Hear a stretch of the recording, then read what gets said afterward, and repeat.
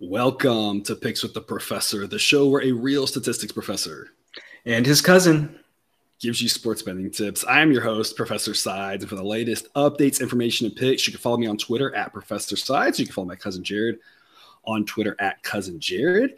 This college football episode covers select games from week 3 of the 2022 season. In case you're new here, I built a mathematical model that predicts what the spread should be for every FBS college football game. That information, along with each team's power rating and a graded A, B, or C pick, either now or coming later, for every game. It's available in the Google Sheet that is linked in the show's description. That doesn't mean that we recommend you do the same, as our goal in this episode is to share key information about the games, give you a few things to think on, explain why certain plays are being made in order for you to come up with picks that you are comfortable with. We never recommend blindly tailing or fading any pick, but rather to hear the justifications and thought processes to make sure you're fully on board with us or against us before investing your hard-earned money. And as we go through the plays, remember that there are no locks in gambling. So what I'll give you are loves, likes, and leans to indicate my confidence level with respect to scaling wagers. Cousin Jared will also be utilizing a weighted unit scale this college football season. And as always, please remember that good and bad variance will occur. So as much as I'd like to see we'll be profitable each and every week, that is an impossible reality for any gambler. Cousin Jared, we had a struggle in week 1, but week 2, I feel like we bounced back strong. Yeah. Week 2 is fantastic. I don't know what else to say that. You have anything to say other than like we nailed it? I mean, I feel pretty good about week 2. No, it was excellent, and like you said, we needed that after week 1 because week 1 did not go kind of as we had planned. Yeah. So it was good to kind of get the confidence going again, having such a good week after having a down week in week 1. Yeah. You made back more in week 2 than you lost in week 1, and are up overall in the season 8% ROI. I fell short of that goal thanks to the Baylor game. Really, that one game would have had me in the same boat where I would have then made back more in week 2 than we lost week 1 and put me positive barely on the season. Yeah. I've said this before. I'm not sure if people catch this. Since I'm picking every single game at one book, my goal for college football is just to be profitable. Like it's not like. And I know that if you're watching this at home and you're like, I would do better. That's great. You don't have to bet every single game. You probably shouldn't, right? Like that's the whole point. But again, I'm out here like it's kind of a challenge. Like the challenge is make a pick on every game and see if you can wait it. I'd only one book. You should shop around and that should help you out too. So the reason I do this is I always say you should be able to do better than I do. So my goal is profitability. I almost got back to that. Talk about the Baylor game soon enough. But otherwise, like I said, it was still a really great weekend of college football. A lot of really good games. I mean, I was sitting there with that Bama Texas game, and I was like, man, I set this up the whole time. I was like, what happens if Texas wins? And y'all were all like, oh, they're never gonna win. I was like, Texas. I feel like, look, I feel like they're all the haters out there. I'm the only one, and I know there are some of you out there who are nodding along with me, but of people who commented, people who tweeted at me, and I don't think a single person was like, yeah, Texas might hang in there. Everyone was like, no, they're gonna lose by 1 billion. Even my dad, a Longhorn alum, he texted me that morning. I was one of those people too. You were. My dad texts me. He's like, he sees my tweet where I'm like, where I put a second unit on Texas. I'm like, look, if Texas is a top 25 team, and he's like, they're not a top 25 team. I'm like, well, you're a little pessimistic on your team. And he's like, yeah, but they can't tackle. It's not like he was wrong. I mean, there are concerns about Texas, obviously, but they had enough talent. And they had a great game plan, and I think we're all sitting here wondering what would have been if Ewers hadn't been hurt. I mean, they looked good. You feel like they maybe pull it out. If nothing else, they still hang in there. Still a fantastic game, but you think they might pull it out with him in there, you know? Yeah, and I think the good news is that kind of I think the optimism is so Ewers is going to be out for a couple of weeks, but the optimism is that he can be back before the game against Oklahoma. Yeah, exactly. So and if that's obviously the big one. Yeah, and if so, I think that's going to be a great game. Yeah, but I think you saw when we talked about in the season preview, and Jake had asked about it last week about how I feel about Baylor as a Baylor fan, their chance for the Big 12. And I talked about obviously Oklahoma's still a good team, and you saw what Oklahoma could do, basically sleptwalk through the first half and then just turn on the gas. And we're like, oh yeah, they're still kind of good. And you saw with Texas again, Texas team that, they got a lot of talent and that's always concerning. Oklahoma State didn't look great, but still took care of business. You got a lot of good teams in the Big 12. So a lot of good football there. We'll stop talking about last week. We got a lot to talk about. I really like a lot of the games tonight, so that we're talking about here tonight for this week. So I'm excited. Everybody go back, cut this part where we're saying that we love all these games, and if this week goes terribly, come back and listen to this and see how confident we were at one point. Right. Right, yeah. That was what I needed to do. Well, I hate this slate. Whatever that way. If it's like, we've got both recorded. We can do whichever one. Yeah. All right. Well, before we get to the games list, some reminders. Please hit that like button if you're on YouTube. Also, if you're please consider subscribing or following. It's free and the only way, assuming you turn notifications on, to ensure you don't miss any of the college football, MLB, or college basketball content that this channel provides. Also, a reminder: we've started that Patreon page for those of you looking to support the show. Membership starts at just $3 per month. Benefits include things such as exclusive access to the play of the day, our Discord group, both ad-free and early access to the shows, and early access to projected spreads. All right, well, let's get to the games. Lines courtesy of Bet Online. The sign-up link is in the show's description if you want to play along with the same lines we've got. And current as of the time of this recording, it is late Sunday night. We're going to start off with that Baylor game.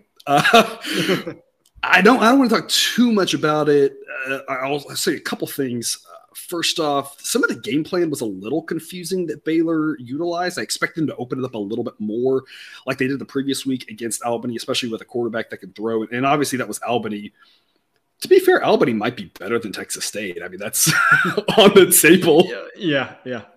Probably not. But Texas State, not a good team. So I kind of expect more of that sort of game plan. But the biggest problem with that game, and this is where we always talk about good and bad variance, and it was a great week, but I was thinking about this, I always say good and bad variance will occur. I feel like bad variance, that was the definition of that game. The model says it should be like a dead pick'em, and it's tied at the end of regulation and first overtime. I think I think the model nailed dead pick'em, right? It'll show an error of 6 points, but I'm like, no, that's an error of 0. That nailed it. But then second off, BYU has 2 kicks that if either one of them makes, BYU wins by 3 and we win the bet. And it's crazy to me that I'd lost an A-grade play because the other team wasn't good enough. I'm like, how does that happen? You usually lose when your own team isn't good enough or the other team is. But I lost, and both of them were makeable field goals, and he just shanked them both. So, a wild game, a great game. I'm very sleep deprived now. If I'm talking fast, it's because I've been drinking too much coffee to stay awake tonight because I was up so late watching that game. But it was a great game. It didn't go the way we hoped in the second overtime, but I think we nailed the handicap, especially nailed getting 3.5. And that's the way sports gambling goes. But I'm locking in 31 with Baylor. Baylor minus 31 here. It's a B grade play for me. It's not going to go any higher than that because I don't want to have too much invested in this game at the spread. I'm locking in 31 simply because 31 is a possible landing point, so we have push protection. My theory that holds not always, but most of the time, is that numbers move towards the model and favorites get more money. And so if either or both of those hold true, this number is going to get bigger. That doesn't mean it will. That's just, I think it's more likely than not. The model on this one says it should be Baylor minus 34. So it's not that I love 31. I don't. That's why it's only a B grade. I just want to lock in 31. Maybe it goes down and that'd be even better. But it's really, I just don't want this to keep going up and get a worse number later. So I'm going to lock in Baylor minus 31 again. Model says 34. Texas State isn't very good at all. Baylor might be a little pissed off, and again, hopefully it opens it up, and hopefully the game plan is let Shapen throw a little bit because he's going to have to throw in conference, because they saw against BYU that they moved the ball a little bit, but they really only moved the ball better for the most part when he threw the ball, and they've got to get him more comfortable throwing. So not that Texas State is the best opponent in the world, but you got to do it. So I think they're going to throw more. The throwing more leads to quicker scores. I think Baylor wins this one in a route. So I'm like the 31 be great pick. Cousin Jared, what do you got for us on this one? And viewer, if you're wondering, do you get your money's worth with access to our Discord channel or server? And the answer is yes, because I am getting alerts at 1:30 in the morning, our time, about this Baylor and BYU game and the Mississippi State and Arizona game that was still going on. So yes, you definitely do get your money's worth, no matter what time of day. There is definitely something going on there. That is for sure. I have nothing to say about this game. Congratulations, Texas State. You beat FIU, who is hot on the heels of Hawaii and UMass as the worst team in FBS. UMass, Hawaii, and FIU may have a race towards the bottom of the standings this year. I mean, I think so. I think those three are the cream of the crop. What's the bottom? The anchor of the ocean? Yes, something like that. I think those three are differentiating themselves as the bottom three. Yeah, and like New Mexico State is down there, but like I've been not like New Mexico State has seemed better this year. Still bad, but better. Yeah, there's so much to talk about this last week. I had what turned out to be an A grade play after adding 2 more units to New Mexico State at 17.5. The whole week I talked about it on Discord. I was like, I can't wait for New Mexico State to get to 17. I'm going to hate doing it, but I'm going to have to do it because I just have to trust the math on this one. A grade play, New Mexico State won handily. They lost by 7. They were driving at the end to tie that game up. I mean, I've been saying this from the start, like New Mexico State, not good, but like not basement like they were before. Yeah. And see, people, this is the only place that you get the analysis of the bottom 4 teams of FBS as constantly as you get with this show. So, okay, let's be done with this one. Let's move on to the next one. Let's move on. Speaking of bad football, also at noon Eastern, Western Kentucky at Indiana. Indiana, like, I swear there was a couple years there where Indiana got good, and that was fun. And then now Indiana, and then now Indiana is kind of back to middle of the road. Model ranks them 80th. Model ranks Western Kentucky 73rd. Neither one of these teams great, but 6.5 I think is way too many points here. Yeah. Model says this should be a pick 'em. I might make Indiana a slight favorite, but I wouldn't go more than 3 if I was setting this line. So 6.5 seems like way too much. I'm giving this a B grade. This is a huge edge. I will add a 3rd unit to this pick later, unless something crazy happens. Like if I wake up tomorrow or wake up one day and all of a sudden it's like IU -2, that's a different story. But assuming the line doesn't move like crazy, I will add a 3rd unit to this. I'm just only putting 2 at 6.5 in case it gets to 7. I can add a 3rd unit at 7, but even if it gets to 6, I'd still put a 3rd unit at 6. I'm just kind of seeing what happens with this movement.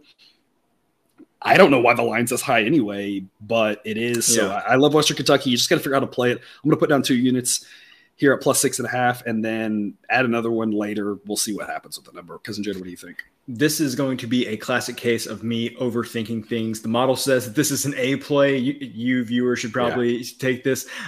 My thing, though, is that Indiana didn't cover a game last year, but they still managed to beat Western Kentucky.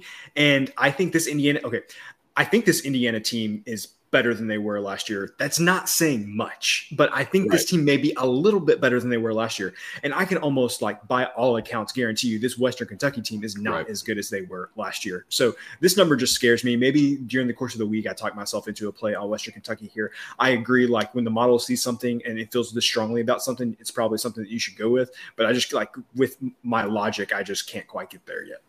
Asterisk injuries aside, right? That's the one. Yeah, the one caveat you have to look at the number and we'll talk about throughout the week about a couple of key injuries. But otherwise, a huge edge here on Western Kentucky. Like I said, A grade play. Yeah. I'm going to put a 3rd unit on at some point. Maybe it gets to 7. I don't know. I don't know why it's out here as it is, but even if that 3rd unit's at a lower number, I still think getting 3 or 4 is still a fantastic play on Western Kentucky here. I don't think either team's very good. I think it's a tight game. I mean, I guess Indiana wins by a field goal, but I mean, Western Kentucky can win by a field goal, and either way we win, right? Yep, exactly. 2 p.m. Eastern, Rutgers at Temple. Not a great game, obviously, in terms of watching it, but I think Rutgers is very mediocre, decent team, and I think Temple's really bad. I don't really know if there's much explanation or much to talk about other than Temple's really bad, and I think Rutgers can kick the crap out of Temple. Didn't we play this game last year and Rutgers won by like 40, if I'm remembering correctly? I think it was more than 40. I want to say it was like maybe like 52. They win like 63-7. It was some ridiculous score. Like, how did Rutgers score that many points? Yeah. And I don't think that'll happen here this year again, but I just think they're in a different class. I'm locking in a B grade pick on Rutgers here. Model says this should be 20. It's kind of that same theory. My hunch is this goes up because, again, favorites tend to get bet up more times than not, and the number tends to go towards where the model projects it to be. So I'm going to lock a B grade pick on here at 17 just because I don't think it gets to 16.5, or if it does, my hunch is it's only for like a blink of an eye, and I'd rather get 17 than 17.5 or 18. 18's obviously a possible landing spot for the final score as well, as is, of course, 2021, those things like that. But at 17, you get the push protection on a fairly likely outcome. So I'm going to lock it in here earlier in the week rather than later. There's some of the numbers that you might see that I'm looking at. I'm waiting till later, but this one, I think just lock in the 17 because I just think it gets worse throughout the week. And I think Rutgers decided to be on here because it's your total of 44.5.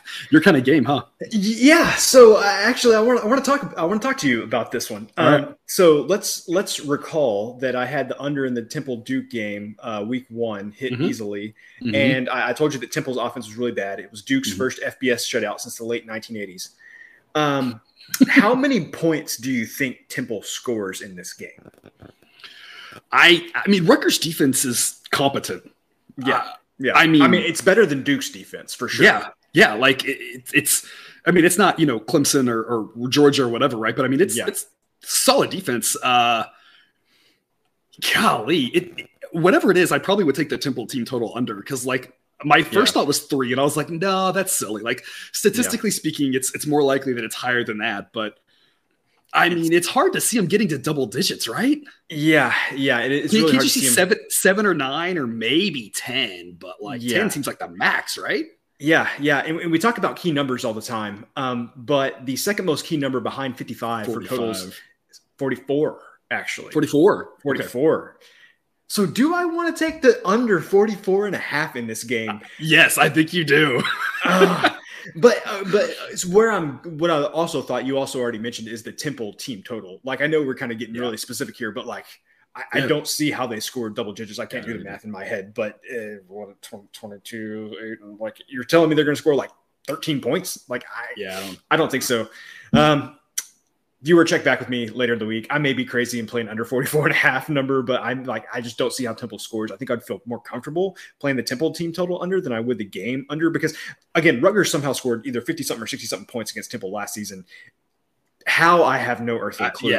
But I feel if I remember correctly, that game was a lot of turnovers and a lot of like really short field position, and that's why Rutgers won so handily. I think they got like 5 touchdowns of drives of like 30 yards or less or something. Yeah, and they went and played Syracuse the next week, and I think anyway. Sorry, we're getting way off track here. I think I feel more comfortable with the Temple team total under, so I'm probably going to wait and hold on that. But if you viewer wanted to pull the trigger on the under 44 and a half, you have my full endorsement on that. Yeah, I agree. I think under 44 and a half is fine. I don't see Rutgers doing that last year. Like I said, I'm pretty sure that was a lot of just luck with regards to the turnovers. And that can happen in any game, but you don't necessarily say like, it's not really predictive to do it in the same game the next year. It can, right. The implied team total would be about 13 and a half. And I'm like, I would go under 13 and a half and say, I would dare Temple basically to score 2 touchdowns. Like, I don't think they can do it. So me either. Yeah, we kind of both think are on the same spot here. The Rutgers should win handily. So I'm playing the 17 with the B group pick and Cousin Jared's thinking about some unders for that one way or the other. Old Dominion at Virginia, 2 p.m. Eastern. So Old Dominion's not great, obviously. No. They're okay. No. Virginia, like, what happened? I felt like what happened? I mean, Illinois's got a good defense, but like when there were so many games on, I didn't see a single play of that game. But I really expected to look back at the box score and be like, Armstrong got hurt in the second quarter. Yeah, he did not. Like, unfortunately, all the receivers did. Yeah, they did not. Unfortunately, It was completely befuddling. I don't know how you turn one of the most efficient and most effective offenses passing the ball. I don't want to say in the history of college football, but I mean, it was like a top 5 in pass efficiency last year. It's very, very good. And just turned into a bunch of mush. I mean, it was bad. Clearly Clemson still has their issues, on offense, but you wonder now after seeing Tony Elliott, what he's done at Virginia in this game is kind of like maybe some of the ideas were going stale. Some of the concepts are going stale, something like that. I know I'm kind of taking a big leap here after just one game, but that was just really, really bad. I mean, they put up 42 points on this Illinois team last year. That was at home. Illinois defense. And that was before. Yeah. Illinois defense got much better as the season went on, of course. Yeah. And so, it was just not good at all. And the other thing is that you might look and say, well, Virginia only gave up 24 points, which for Virginia after last season would be good. But except for the fact that Illinois doesn't have a good offense. Illinois doesn't have a good offense. And Illinois did not even try to score in the second half. They were just like running clock. Because they were up at 24-3 halftime, basically, weren't they? Yes, they were. And so they weren't trying to score at all. So I would tell you, viewer, don't think that this means that Virginia has a slightly better defense, because I wouldn't necessarily say that's the case. I also feel like we just saw this game a couple of weeks ago with Virginia Tech and Old Dominion. And Old Dominion, obviously they won that game, but they hung in there, kept it very tight. I have not seen anything from Virginia this season that would make me think that Old Dominion won't be able to keep this game close. So I'm going to be taking the 11 points here. I'm shocked that we're getting 11. If you told me this was like 10 or 9.5, I would have said, okay, maybe you could talk me into that. But 11, I think this is too many points. So I'm taking Old Dominion. Yeah, I'm taking the 11 too. It's an A grade play. We get minus 105 odds to boot. Model says it should be 8.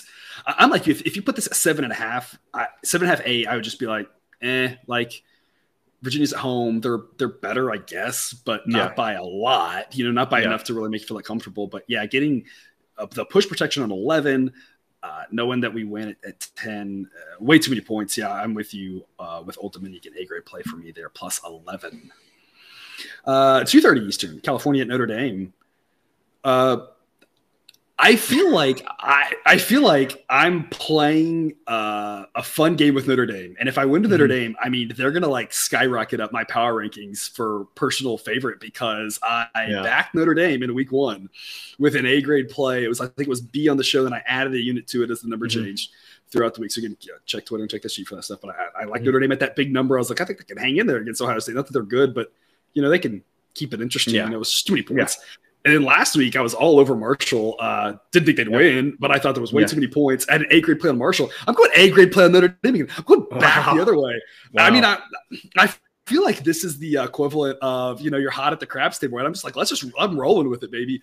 10.5 is not enough points here. Notre Dame has issues, but they're a lot better than California. Like California is not a good football team. Traveling across the country, earlier time, body clock time, all that nonsense. It's kind of real. It's not. I mean, we joke about it, but like, it's an early game for them. I don't see how California scores that many points. Again, Notre Dame obviously has some issues, but 10.5 is way too low. It's an A grade play for me. The model says this should be Notre Dame minus 19.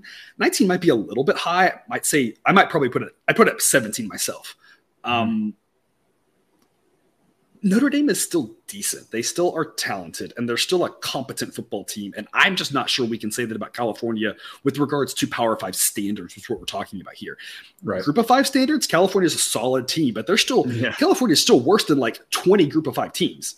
They're still like a middle of the pack Group of 5. They're not obviously embarrassing, but they're not great. And we're talking about Power 5 standards. Like Notre Dame's just a much better team. I think they're going to come out hungry, 0-2. You do have the whole, what if they get down early? Will the crowd, blah, blah, blah. But like, I don't think California can score that many points. I don't really see that happening. Yeah. Obviously the big concern if Notre Dame goes scoreless for the first quarter, right? And that sort of thing. But I just think they're going to come out ready to play. And again, I just think they're a much better team than California. It's all about the price here. The price it's zigzagging. It was valued, and I think people overreacted. That's why there are too many people overreacted to that Ohio State game. It was like, oh, Notre Dame's good. And I was kind of like, I don't know if they're that good. Yeah. Talked about it last week. It was a bad spot for Notre Dame. Yeah. That's the thing you have to handicap here. And I don't want to take us off the rails too much here. We talk about with baseball being a player-based model, you kind of can mostly just trust it and it'll do pretty well because it's taking in so much information into account. In college football model, we do have to do a little bit more handicapping than that. We can't just blindly trust it. But I mean, we talk about the spots mattering. It was a really bad spot for Notre Dame coming off of Ohio State, thinking they were going to win that game. They thought they were just going to walk out on the field and beat Marshall, and they got proven otherwise. This should be the most focused week of practice they have. I think they come out strong. I think they kick California all the way back across the country. I think they win this one handily. A grade play for me on the Fighting Irish. Let's see if our luck can continue with them because I've been pretty lucky with them personally. Yeah, man, this game, I feel like we've seen this. So we talked about last week how we've seen this story with Notre Dame every season, that first, lazy home game after a big game, they've either won or lost. We talked exactly about it. I feel like I've seen this exact game from Cal like twice a year, like every year since Justin Wilcox has been there, where they're like a 10-point underdog to somebody and you're like, they have no chance. And somehow they ugly the game up and they either win or they lose a really close game. So, and after what I saw from Notre Dame last week, like you see the total on this game, like it would be 43. Yeah, I'm not going to go with the model here because I don't have a good feeling about Notre Dame. And that's just, to me, that's a lot of points to lay in a game with a total this low. But on the same side, on the flip side of like with Cal, like I also have eyes. I don't feel. Yeah, they can't score. Like their defense is going to have to carry them all the way because their offense isn't going to be able to do anything.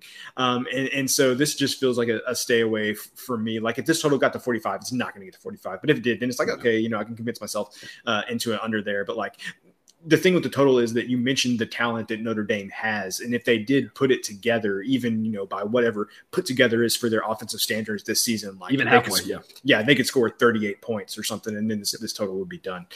So I'm staying away from this game. I just feel like I've seen this story one too many times with Cal that I'm not going to, I'm not going to lay the points in this situation. Yeah. And I would agree with you if this was the last week's game. If this was coming off Ohio State, Cal coming – I would say the same thing. I'd be like, like this is a bad spot. This is the type of game that if you don't prep for Cal and that defense, you're going to get embarrassed offensively. I just think we saw it last week. And you saw with Notre Dame what the problem was, of course, their offense got a little stagnant for sure, but it was also turnovers. And what do you think they're going to focus on all week is don't turn the ball over, right? So, I feel like Cal does that when they sneak up on somebody. Mm-hmm. And after last week, nobody should be sneaking up on Notre Dame. Like if they do, then we already need to go ahead and do a new coaching search because he ought to have them focused after that. And again, it's a tough spot. I'm not blaming him for anything. We'll see if he's a good coach or not. Who knows, right? But it was understandable to struggle in that game. It was a bad spot. Every team has them, but they ought to have a good week of practice and come out, and Cal shouldn't sneak up on them. And if they show up and play, Notre Dame should win that one handily. Yep. 3 o'clock Eastern, North Texas at UNLV. UNLV, we talked about them before, right? They're not as bad as they used to be.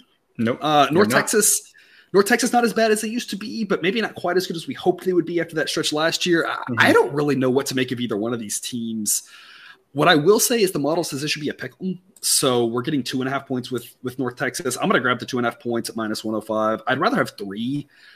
I'd also probably rather have money line. A lot of money lines aren't out yet, but I might just recommend going with the money line. But I'm just going to take the 2.5. We see a lot of line movements early in the week, and this is one that I don't.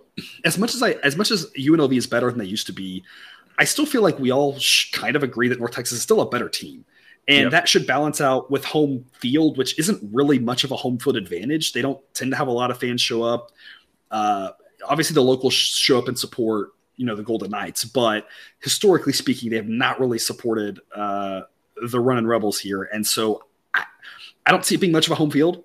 And I think North Texas is a little bit better team. So I just wouldn't be surprised if in 7 hours or 17 or 27 hours, this is much closer to a pick 'em. So I'm just going to grab the 2.5, and then if it gets wonky, we've got some points in our back pocket. But moneyline also makes a little bit of sense here as long as you're getting plus odds.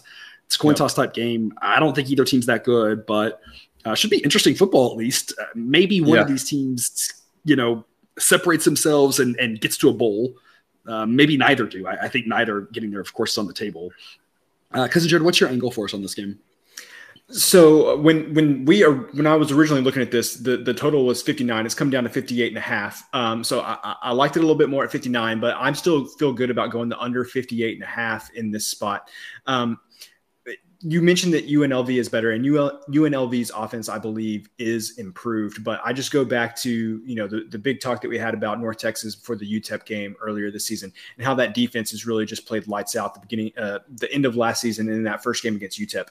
I'm gonna give them a pass with the SMU game. To me, I felt like that game said more about SMU maybe than completely agree. I'm really high on SMU. Yeah, so I think that said more about SMU than it did about North Texas. So when I originally saw this number at 59, 59 is a fairly key number, but 58 is an even more key number. When I was thinking this game through, do I see this game being like 41-21? And I think the answer is no. Like, I would be shocked if this game got into the 60s. And so, when it was at 59, I felt really good about it. At 58.5, I still feel pretty dang good about it. So I'm going to go under 58.5 here. I just think that the North Texas defense is pretty solid, and I don't think their offense runs in a manner that they're just going to be able to put up, 45 points on UNLV. That's just not really how they've run their offense the past year or so. So I'm under the 58.5 here, and I feel pretty good about it. All right, I'm gonna take us one step deeper here. Team total's not out yet; won't be out till later in the week. So who knows where they will be? But right now, the implication would be 31-28. So I'm gonna put you on the spot here. We haven't talked about this. Put you on the spot. 31 for UNLV, 28 for North Texas. Which team total under do you like more? UNLV. Definitely. I was thinking the same thing. I was like, which goes back to, again, why is UNLV favorite? I was like, as I was saying that, I was like trying not to laugh. I was like, UNLV 31, like against the North Texas defense that I still think is competent. I'm with you. Like, obviously that SMU game wasn't great, but SMU's offense is a whole lot better than UNLV's. Of course, SMU put a lot of points. Obviously, like, it's not a straight comparison, but 31 for UNLV was like, seems like a lot. Yeah. 3:30 Eastern kickoff. Penn State at Auburn. A rematch from last year. I think this one was a pretty good game last year, if I recall. Yep. Am I crazy? Yeah. Okay. No, I was thinking it was a night game. It was a good game. Model has Penn State ranked 12th and Auburn ranked 36th. I faded Auburn last week with San Jose State. Added a unit to it as the price went up. I could say this for like 15 games last week. I'm just going to say it right here once, and I'm going to try not to say it again. Remember, people, half of all line movements are wrong. And there were a lot of wrong line movements. And that's why I said follow us on Twitter on the sheet, because I was keeping an eye on that, and I was just jumping on these wrong line movements. And that was one of them, because people were backing Auburn, and it was like, people were backing Nebraska, right? Really dumb people. Like, a lot of line movements are really wrong. That's why we shouldn't get caught up in closing line value. We should be trying to shop around, find the best price. But just because the line moves one over the other doesn't really tell us. It doesn't mean we're smart, right? Right. People act like that's your measure of success. I'm like, no, it's not really your measure of success. It's smart if you know where the line's going to go and you say, hey, I know where it's going. Wait and play it at a different number. That's pretty smart. But otherwise, anyway, the point being, Auburn, not very good, struggled mightily in that game, and a little bit of a look-ahead spot maybe, right? I mean, maybe not want to show all the plays, right? So I give Auburn a little bit of a pass, but I still think Penn State's a much better team than Auburn. -3 seems way too short. I'm grabbing the -3. It's -106 odds right now. It's an A-grade play. For me, Model says it should be 4. It's a 4% edge from 3 to 4 at these odds. That's why 3 and 4 are two of the biggest key numbers in college football. For a tight game, 3 is obviously the biggest number. So laying 3 here is a much bigger edge, given that the model says 4 than you might think otherwise. I feel like it should be 4. We'll see if it gets there. I love 3. Obviously, love 2.5 if it gets down there. But I'm very happy with 3. If it gets a 2.5, I won't care. That I'm still happy with my 3. So I'm going to lay the 3 at Penn State. Cousin Jared, what do you think? Yeah, I am also laying the 3 points with Penn State. I think a couple of things here. Number one, I like that Penn State's already been on the road against Purdue and kind of faced a tough environment, a pretty good team that they played and came out and won that game. The other thing is like, I just know too much about the Auburn quarterback situation. And that situation is, I don't think either guy is very, very great. And Finley hasn't been anything to write home about this season. Don't get me wrong, I'm not a huge fan of the Penn State quarterback either. Their offense seemingly is always just fits and starts, but for all of the grief I give them for being inconsistent. I mean, this was the team that lost to Illinois in 9 overtimes last season. I was trying to wipe that from my brain. No, that was the best thing that happened that weekend, if you recall. Anyway, so it was a thing that happened that weekend. It was a thing that happened. So again, I'm laying the points with Penn State. I think even though their offense has fits and starts, I think that they have proven over time that they usually come up with enough big plays to come out and win a game. And I just don't have any faith in that Auburn offense to put up very many points. And so especially that we're only laying 3 points here, and you've got the -106 odds, which I can't believe. I don't know, like -106, like why is it -106? So that makes me like it even more. And this total feels about right. I don't think there's going to be very many points in this game at all. Okay, so last week, Model said Kentucky, Florida, pick 'em. Mm-hmm. I grabbed Kentucky 5.5, and I was like, love it. Don't care if it gets a 6. Don't need it. Mm-hmm. Got the 6. You were waiting. You grabbed a 6. And I was like, cool. Doesn't matter. Still love Kentucky. You also loved the under. Mm-hmm. You took Kentucky. You took the under. You got a double winner there. It was a nice job on you. Mm-hmm. Thank you. I feel like 2 or 3 games a week, you start talking. We don't talk about these games. Watcher, viewer, listener, we don't talk about this for me. We don't talk about any of these games. But I kind of have my own thoughts kind of going through my head. I hear you talking, and I'm starting to think, I think this is a good under for Cousin Jared to jump on right here. So I'm going to ask you what your buy point is for the under, because I feel like this is a good opportunity for you to double up like you did on Kentucky. I'm thinking 48.5. If it gets to 48.5, I feel like you got to pull the trigger on the under, because Auburn, like you said, that situation against a really good Penn State defense, but you can never really trust Penn State to score that much either on the road. I think Penn State wins, but this feels like a 17-11 kind of ugly game. Right? The Big Ten scored a lot of points this last week. I saw a stat about, first time ever 16 scored 50 points or something like that. But this feels like that old school Big Ten November snow kind of ugly game, right? Yes, it does. It does feel like an ugly game. So what I will say is I will take your comments into consideration here. What I would also say is that we may have a game that we're talking about here in a couple plays that is also on that list of candidates to have a play on both the side and the total. So this one will be added to the list. It will be scrutinized. And then we've got another one that we're going to talk about here coming up pretty soon that may fall into that category as well. All right. 3:30 Eastern, BYU at Oregon. Of note, BYU's two top receivers did not play against Baylor. It mattered a little bit. Didn't matter a little bit. I mean, they still moved the ball decently well. With those guys in, maybe they win by a field goal in regulation or whatever. Who knows? I kind of think those guys are likely to play this week. Just the fact that it was so last minute that they were out, it was later in the week.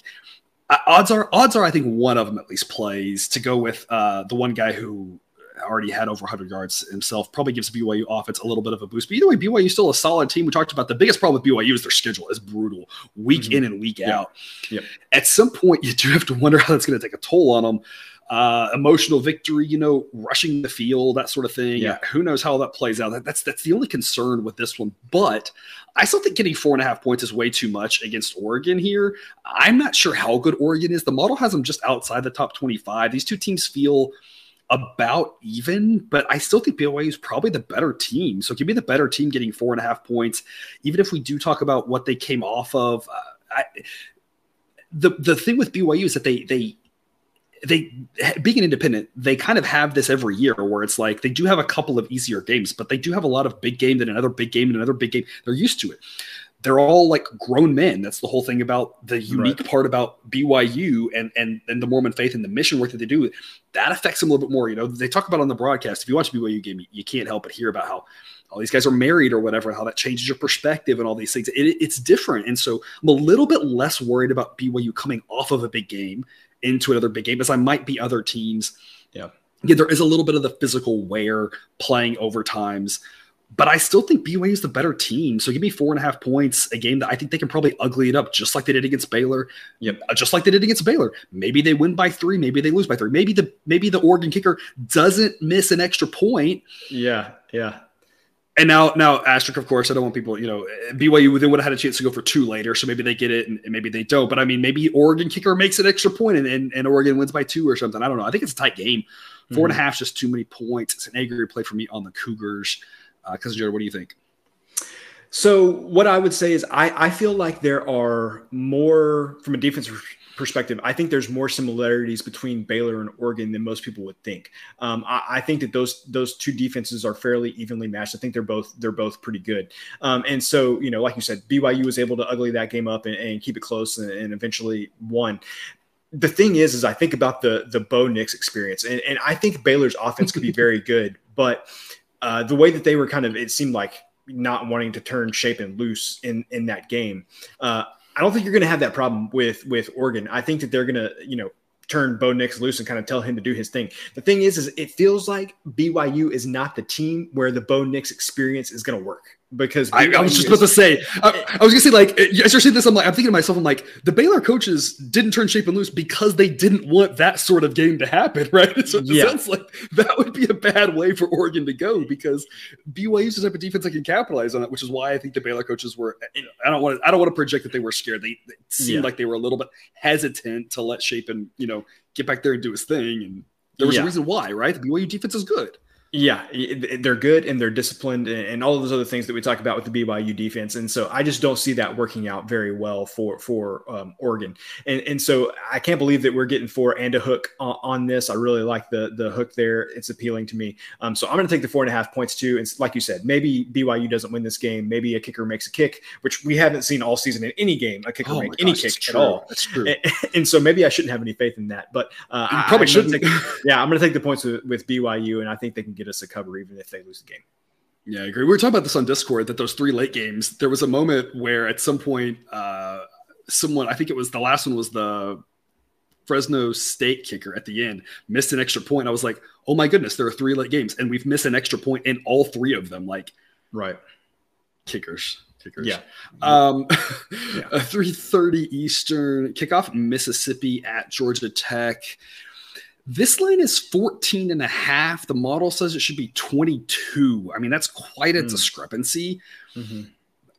I would love 14. This game is a carbon copy of the Western Kentucky game. It is a massive mismatch here. If you want to just put all of the money that you're going to wager on Ole Miss now and do it, I don't think that's crazy. I'm going to hold off and just give it a couple of days and revisit it on our shows later in the week and see. Again, remember, we'll have those 2 other shows. See if it gets to 14, I can put that other unit there. But if it goes to 15, 16, those are mostly not that key numbers. Yeah. I'll put the 30 unit on it there and I'll say, whatever, it's not a big deal. Yeah. This number should go up. I think it's the case. I think it's a case just like last week we saw with Mississippi State where it was 8, and I was like, don't worry about a key number. Just take it now because it's going to go up. It feels like the same sort of thing. So I'm going to put 2 of the 3 possible units that under my rules I'm allowed to wager on it right now. And again, if it goes to 14, great. But if not, I'm not really worried about it going up a point or 2. Mississippi's just a much better team than Georgia Tech. I don't really think there's much more analysis than that. The model has Ole Miss ranked 9th and Georgia Tech 94th. I mean, that's like kind of a lot of teams in between them. Yes. So yes, it is. I think Mississippi's offense a little bit better than Clemson's. I don't think they will have the same trouble scoring because Clemson, you saw it last week as well. Like Clemson may still be a little bit stuck in the mud offensively, right? I think Mississippi's going to score at will in this game. Obviously, Clemson's defense is better than Ole Miss. So, I mean, Georgia Tech should have a little bit easier of a time scoring, but I think Mississippi just names their score on this one. I think they run away with it. I don't mind laying 14.5. Like I said, model says it should be 22. I don't know why it's not higher. Cousin Jared, what do you think? So, see, you may have an easier time selling me on Ole Miss in this game if I hadn't played the over in Ole Miss's first game of the season against Troy and just sat there and just kept waiting and kept waiting and kept waiting. And they didn't really get anything going offensively. I think they played like Central Arkansas last week. So, they put up 50 points, but I think Central Arkansas had 3 turnovers or something like that. So hard to kind of tell there. I'm like you. If this gets to 14, I'll probably jump on it. If it stays where it's at, it's like, I don't know. I don't feel good about what I've seen from Ole Miss's offense, even in that one game against Troy. I looked at the under here, but man, you're not going to pay me to take an under in an Ole Miss game. Like, I don't know what the circumstances would have to be. The circumstance would probably have to be Lane Kiffin is not the coach there anymore before I would feel comfortable taking the under in an Ole Miss game. And we mentioned that, DJ Durkin no longer there, new defense coordinator coming in. Defense could be just as good as it was last year, but I would bet on some regression to the mean after that huge improvement they had last year. So no side that interests me right now. If this got to 14, I'd probably take a flyer on it just because, like you said, such a huge model edge. One of those things where just listen to the model. But 14.5, like you said, there's no point. I can wait and get this at 15.5, 16. There's no real difference between that and 14.5. So, of note, Mississippi plays Tulsa next week, Kentucky the following week. So if we are in a look ahead spot and a don't show all the toys spot, it's probably next week at home against Tulsa. Might be a situation where they might come out a little bit flat on the road. If it feels like a situation where is Lane Kiffin a good coach? Honestly, I have no idea. We've seen like so many good things from him and so many bad things from him as a head coach. It's hard to say. If he's a good coach, you have to imagine he's talking to his guys all week about, guys, if you sleepwalk on the road against a Power 5 school, you might get upset. Obviously, they shouldn't, right? Yeah. They should be able to walk, roll the ball in the court type thing, whatever those analogies are, and just and roll over Georgia Tech. But you have to imagine that he's telling them, like, on the road, don't take them light, and they go out and take care of business. And next week would be the one where against a group of 5 team at home with Kentucky the next week, that's where maybe maybe they fall asleep at the wheel a little bit. So I'm gonna like the 14.5. Like I said, I'm like you, 15.5, 16.5, whatever, all of them. Model saying 22. I mean, I'm still laying it as long as the number starts with a 1. Obviously, I'd like to be on the south side of 17 rather than the north side of it. Right. Hey, maybe we get a 14. Maybe later in the week. Maybe we don't. I don't know. Like I said, it's an A grade play. So stay tuned to see how the number moves, what we do with it. Line moves wrong 50% of the time, people. So let's just take a lottery ticket here and hope it moves the wrong way. Exactly. Well, it's like with the Georgia Southern one, right? Where it's the same sort of thing where it's like I grabbed all those points and it kept moving out, and I was like, I don't even know anymore. Like, what are we doing here, people? So and there were a lot of. It's not just that. There's a lot of them. 4 p.m. Eastern, Kansas at Houston. Cousin Jared, he's been talking about this game. Yeah. For years now, it seems like he's been excited about this one. We already know what side he's on. I think this is gonna be the first time that we're on opposite sides here, because obviously you're hoping for 10 for Kansas, and so if it gets to 10 and you play at 10, it'll be the first time I feel like we're on opposite sides this season. It'll happen a few times every year. Here's my question. I'm laying the 9.5 with Houston. Model says it should be 11.7, so 11.5 or 12. It should be on the bigger side of 11. Obviously, 10 and 11 are 2 very possible landing spots here. Obviously, 6, 7, 13, 14 are higher probabilities, but 10 and 11 are still very likely. This is my question. Kansas is a lot better. We talked about this a lot, right? We talked about it at detail last week. We were on Kansas. Kansas got up higher, and I added a unit to Kansas as well.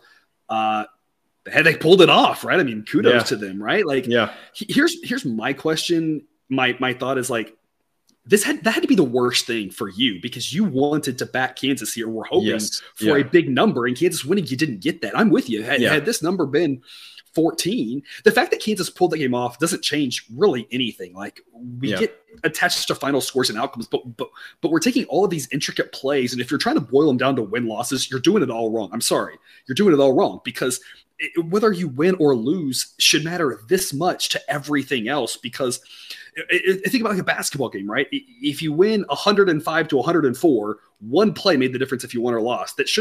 You were about even. Why don't we just say you were about even and with our analysis, right? I know we have to have records and blah, blah, blah. I'm just, from your analysis of it, say we're basically even. They were basically even with West Virginia, whether they won by 3, lost by 3, they won by 13 in overtime, which I literally don't think side note, because we got to talk about this. Side note, I don't think I've ever seen that before. The number of times I've laid like 10 and it gets to overtime and I'm like, okay, if they score first and then they get a pick 6, but it's like, it literally never happens. And then the one time it happened, no one profited off it because nobody was laying 10 with Kansas. I mean, bonkers. But anyway, whether they pull the game off in overtime or not, it doesn't really change anything. They were even with West Virginia.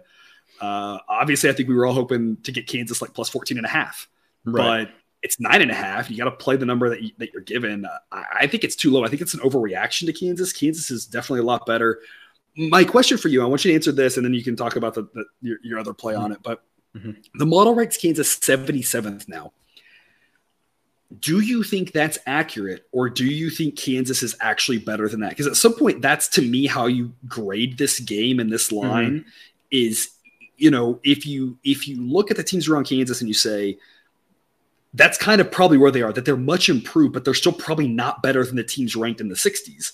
Then I think you're laying 9.5 with Houston. If you look at that and you say, if you see the full list of teams and you say, I absolutely think this Kansas team might be up as good as those teams in the 60s, maybe even the 50s, then I think you're saying, hey, give me double digits with Kansas. They can absolutely hang in this game and might pull the upset. But 77 feels right for me. And it's not just that it's my model that I built that I'm saying that. I'm just saying they've been so bad. The improvement that they can make probably can only go so far, because at some point there is a talent discrepancy. They're doing all the right things. That coach is fantastic. He's got a great track record. There's already talk about maybe him going to Nebraska.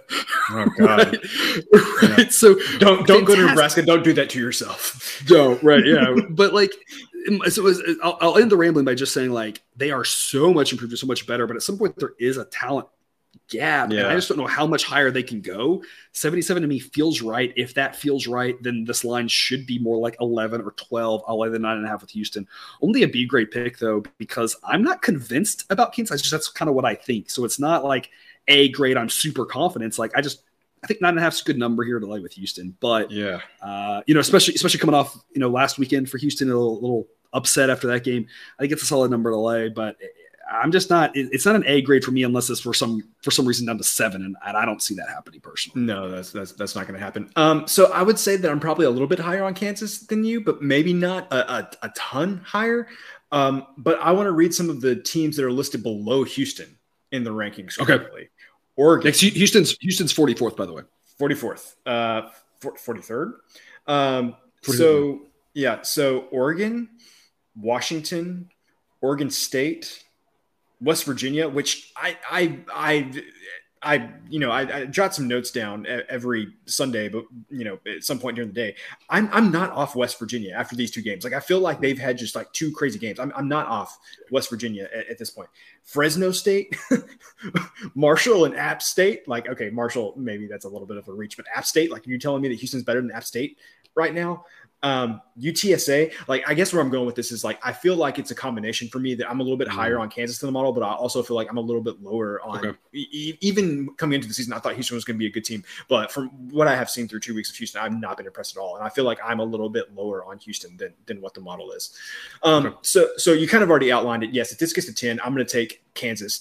Originally, my rationale for that the whole offseason was that, man, this, like, big game UTSA to start the season, big game Tech, and then letdown spot. They're going to overlook Kansas, just like we talked about with previous games. It's let down at home, yeah. Yes, and so I don't know if I can say they're going to overlook Kansas at this point, but the thing is, they played back-to-back overtime games, and at some point, it's going to take a little bit of wind out of yourselves. I know Kansas just played an overtime game, but that was their first game, that was their first overtime game of the season. First FBS game. Yes, exactly. First FBS game of the season. I think that they're going to be a little bit fresher than Houston is coming off those back-to-back games. So I think that gives them an advantage. If this gets to 10, I'm going to be on Kansas, but I am also going to be on the under 62.5. I was given grief for not taking the under with Houston last week, which clearly that game should have gone under. Yeah.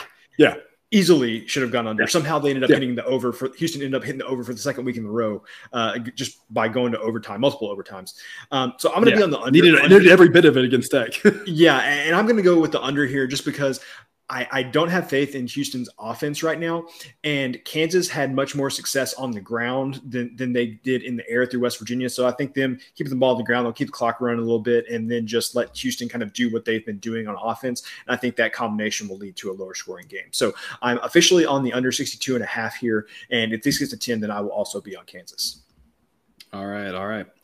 6 p.m. Eastern. Mississippi State at LSU. This should be a nice conference game here. Model has Mississippi State right around the top 10, LSU just inside the top 25. Model says this should be a pick 'em, that Mississippi State's the better team, but on the road that balances out, not favored by 3. Mississippi State favored by 3. LSU still has a strong home field edge, especially at night. Yeah. Mississippi State by 3. Home field isn't what it used to be, right? It used to be more 3-4 points potentially. I don't think any handicapper anywhere is giving 4 points to home field advantage these days, even for the best atmospheres. But even if you give 2.5 for LSU, which seems about right, again, that's on the high side, this would imply that Mississippi State's 5.5 points better than LSU. And they might be. I think the biggest question is around LSU and just not sure what that first game was. Yeah. And that's the big question mark here. Model's kind of taking, again, as it does, an on average, middle of the road approach, saying don't get too down on them. Let's not get too high on them, kind of keep it in the middle of the road. Says LSU's still going to be decent. This says that, again, the model saying that LSU's worse than Mississippi State, but not by that much. Give me the 3 points with LSU. It's a B grade pick. I can't be that confident because that first game is still, I still have memories of that at this point, and I don't know either. A lot of questions, but I think getting the 3 is valuable here at home. LSU, this should be a good spot for them to show up, and maybe they miss an extra point and lose by a point, and then we've covered with the +3. I like Mississippi State. We were all over them last week against Arizona. But I'm going to take the 3 with LSU. And the last thing I want to say about this one, it kind of links back to the previous game. This is where the model really was fantastic. And if you listen to the model's advice last week, it did you well. And I don't know if that's going to happen this week. You just never know. And weird bounces and a couple games can swing different ways. So there's no promises. There's no locks in game. There's no locks in the whole slate. I can't promise this is a profitable week. But what I will say is, and I said it before, this is about the time of this week, next week, the following week, where there's a lot happening. It's really hard to figure out how all the teams connect and what means what. And this is where the model has a real chance to shine, because it's going to be able to pick that up and synthesize it better than our brains can. And you have a lot of questions about LSU. You have questions about Mississippi State with regards to just how good they are. They looked pretty good against Arizona, but how good is Arizona? We know they're improved, but really how good are they? And it goes back to that last game. Talk about Kansas and Houston. I think it's the same thing. You're talking about being higher on Kansas and lower on Houston. Well, part of your opinion on Kansas has to do with West Virginia. You're still high on West Virginia, but how much is that? Well, West Virginia and Pittsburgh. Well, what do we make about Pittsburgh in that Tennessee game, right? Houston with Tech, right? Is Tech any good, right? If Tech's pretty good, Houston had a great showing on the road, fell behind early, but came back strong. Yep. If Tech is kind of just mediocre, then that makes Houston look bad. So it's like there's just a lot happening here this early season. And so it's really hard. I'm not going to go.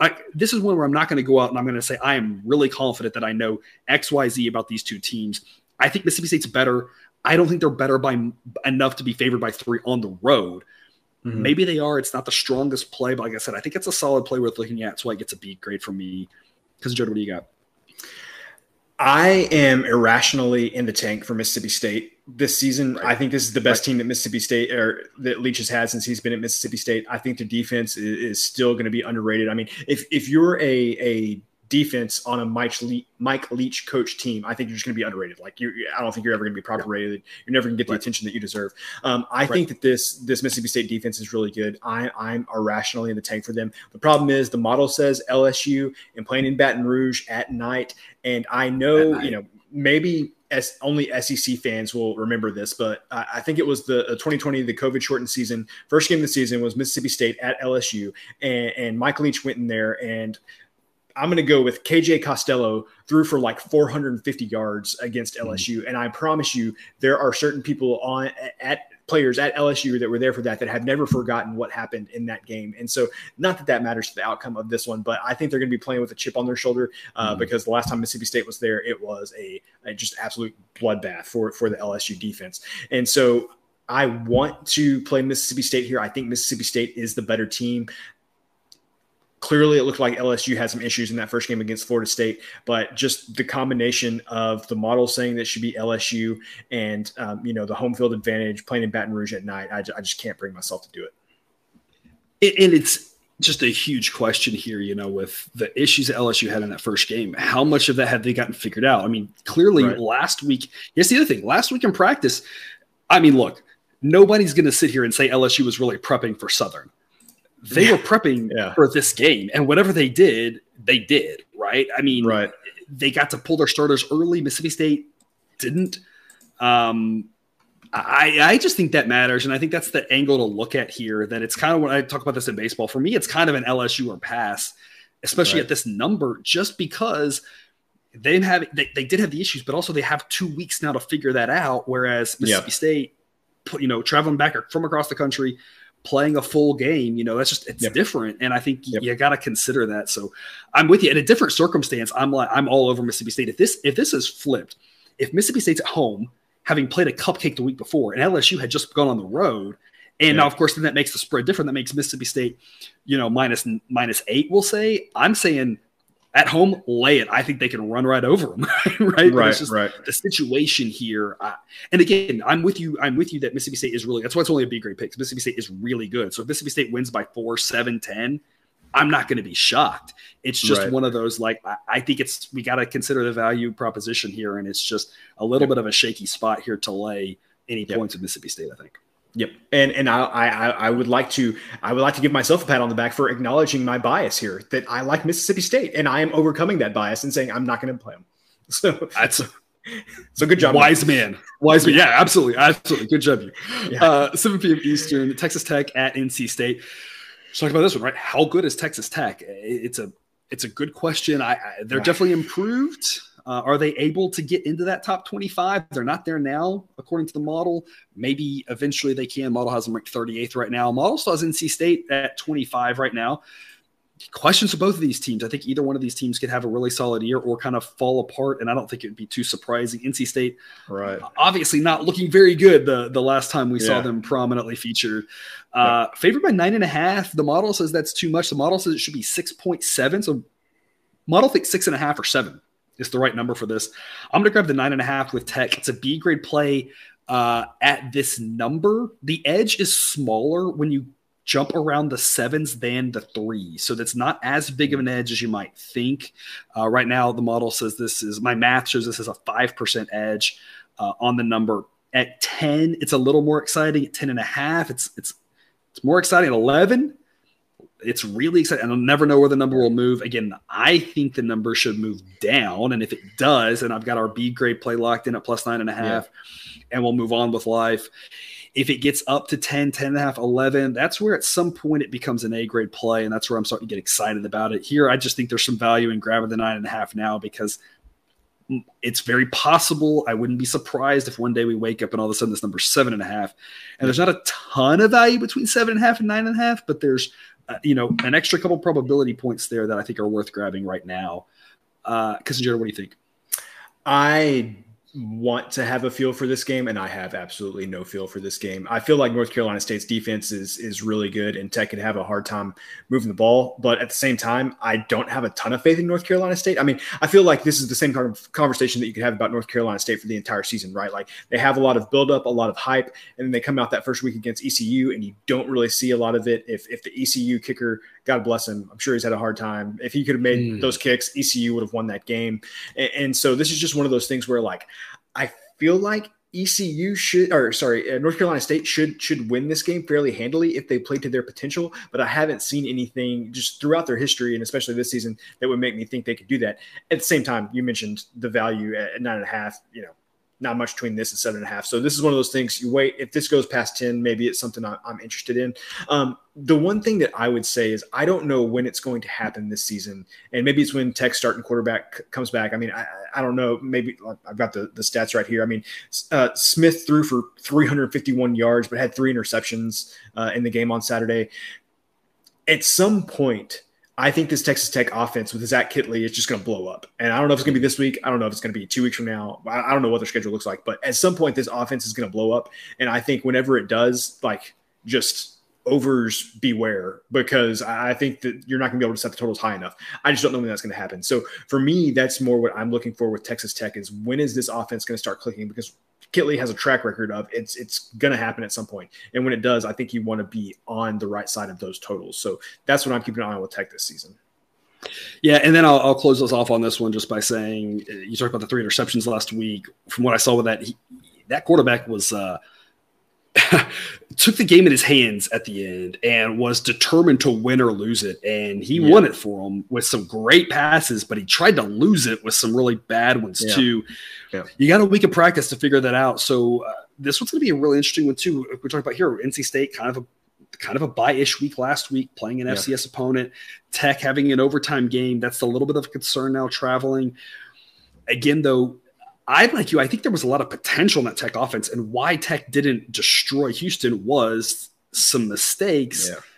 Can you solve that in a week? Maybe, maybe not, right? It's one of those things where if he can just, work this week on making a little bit better decisions, I think Tech's got a shot to win this game. If not, it might get ugly again. Part of why it's only a B grade play, because it's not enough value to be excited about, because there's a scenario where Tech makes those mistakes, and at that point they might be in trouble on the road.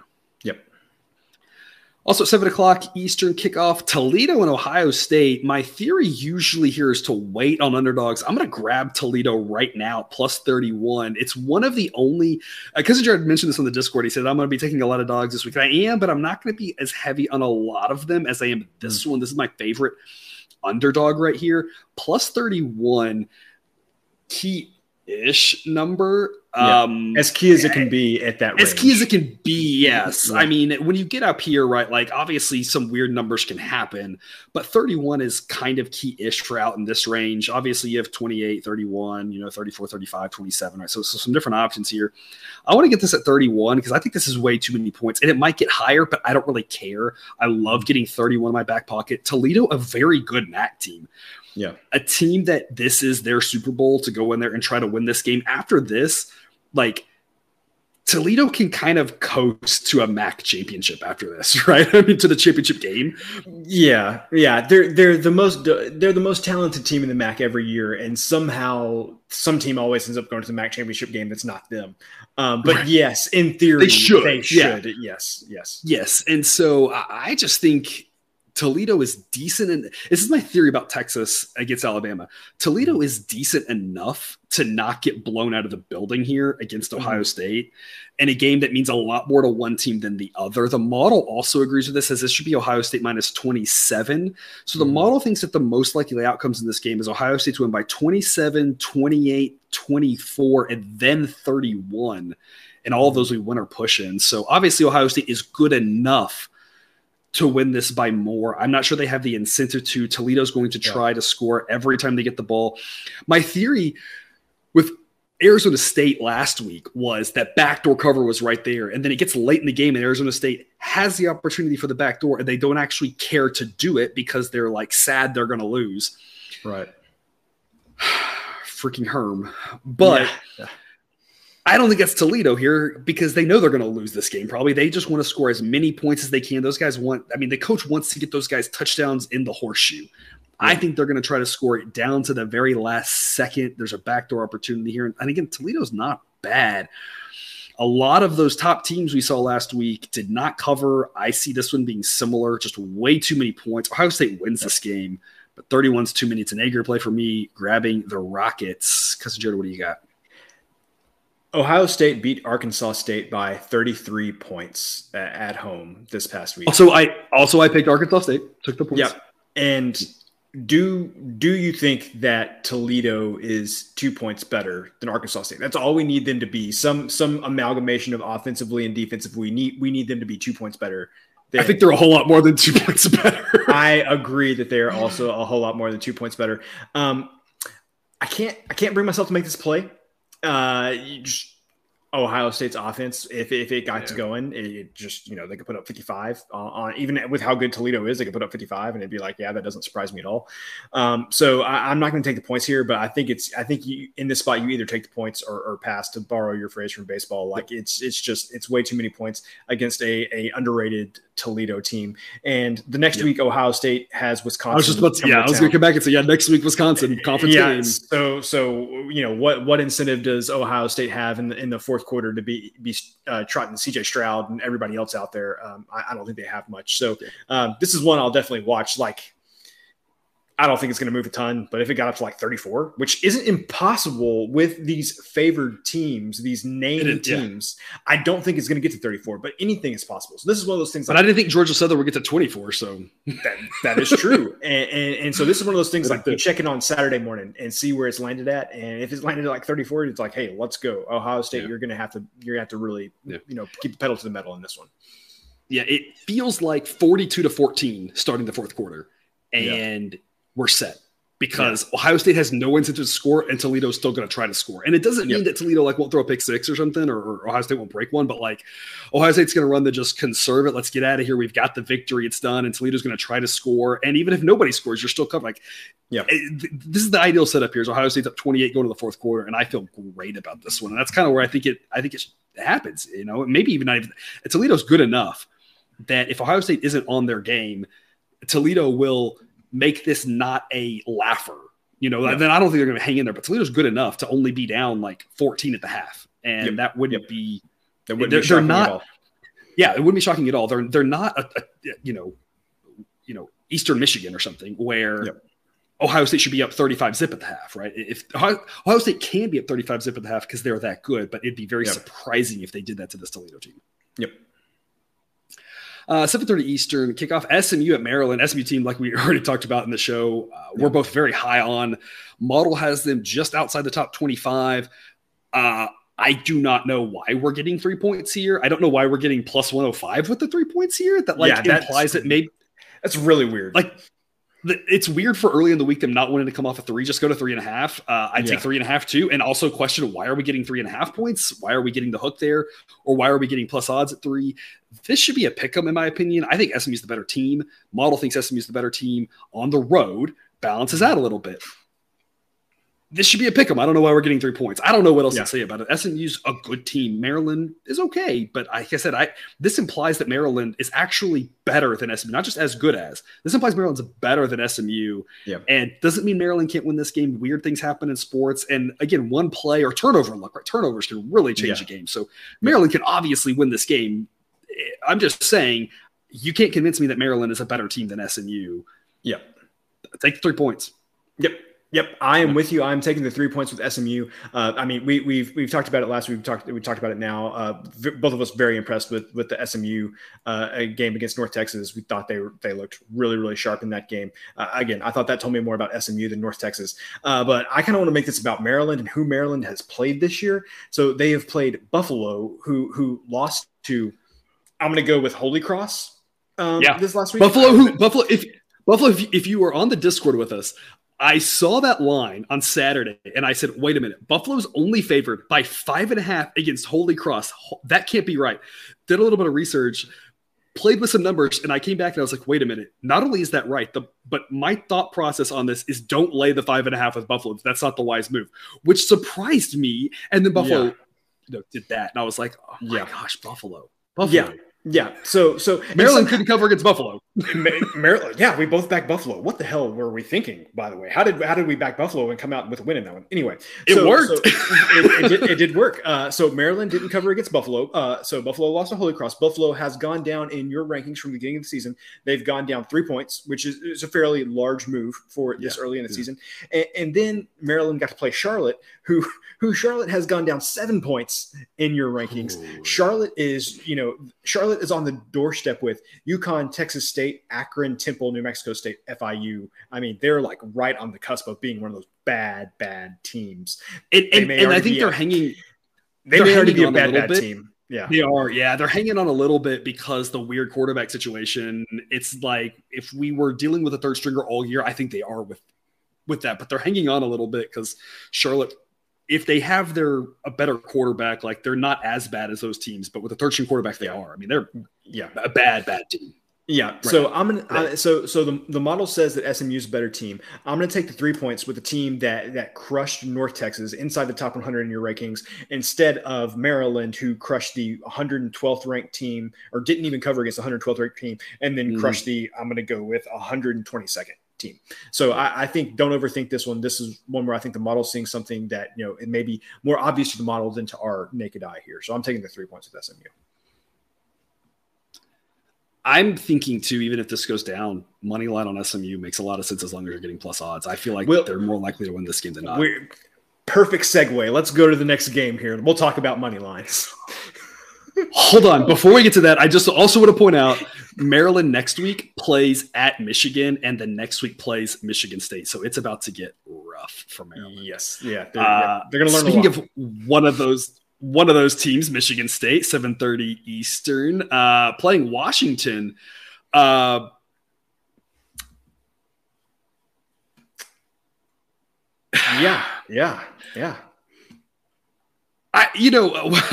State of Washington, a lot of intriguing football at this point. Washington State having a fantastic game. One of the few A plays that I missed. One of the few games that I try to talk you into mostly winning plays or talk you out of mostly losing plays. And I just stray on that one. Washington State with the great win. Washington looked better than I was expecting in week 1. Maybe things are looking up for the state of Washington as football for their two programs. Michigan State comes to town, flying across the country. This should be on your TV sets. This should be a really good game.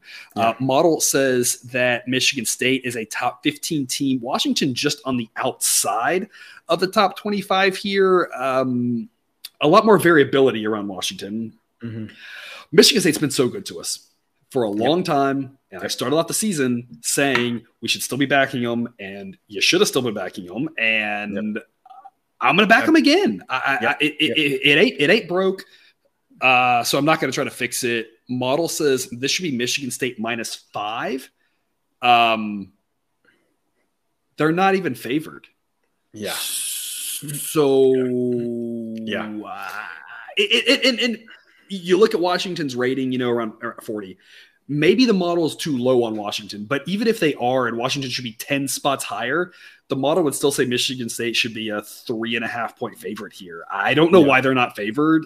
I'm optimistic about Washington. I just don't think they should be favored here. Nope. I'm going to grab the 2 points, A-grade play for me on the Spartans, and we'll see if they can keep raking the dough for us as they did basically all last year and all this year so far. Yeah. So I'm the same way. I'm taking the 2 points with Michigan State here. We don't have money lines out right now. We're recording so early in the week. If there was a money line here, I would be all over the money line with Michigan State here. I can't say that I have like something schematically I can point to on the field and say why Michigan State should be favored in this game. My thing is like the model's been right on Michigan State for so long. I don't know why I wouldn't trust it now. And just like you said, I'm very optimistic about Washington with Kalen DeBoer. I think that they are going to be greatly improved. And I will admit Peyton Thorne, the quarterback for Michigan State, has not played wonderfully this year, but they've covered 2 weeks in a row, and the model clearly sees something here that the general public doesn't see. I would be shocked if this wasn't like a pick'em or Michigan State wasn't favored by the end of the week, because this line just seems off. So I'm going to take the 2 points. If you see a money line come out here pretty soon, you can get plus odds on Michigan State. I would love that. Any plus odds would be fantastic. I don't know what's going on with this line, just to be completely honest with you, because I think that the Michigan State defense can still have some success against the Washington offense. So this line, I'm really befuddled. Yeah, I am too. Like I said, to me, the bottom line is even if the model's off on Washington, which I think is possible, just the same thing I said about Arizona last week. We talked about Mississippi State and Arizona, and I acknowledged, I said, I think the model's a little bit too low on Arizona. I think they're a little bit better than this, but the model said it should be Mississippi State by 17, and I was like, so even if it's off by, we talked about this, even if it's off by a little, it should be like 14. Same thing here. I think the model's a little bit too low on Washington, but then it should be Michigan State by 3. I would still, if this was Michigan State -2.5, I'd say I'd still like the 2.5. I wouldn't be an A-grade pick, but I would do it. Probably a B-grade at that point. But it's like we're getting 2 points, -105. Again, the corresponding money line, whenever you see that, as long as it's plus odds, I'm like you. It doesn't make any sense. Yep. 7:30 Eastern, kickoff Pittsburgh at Western Michigan.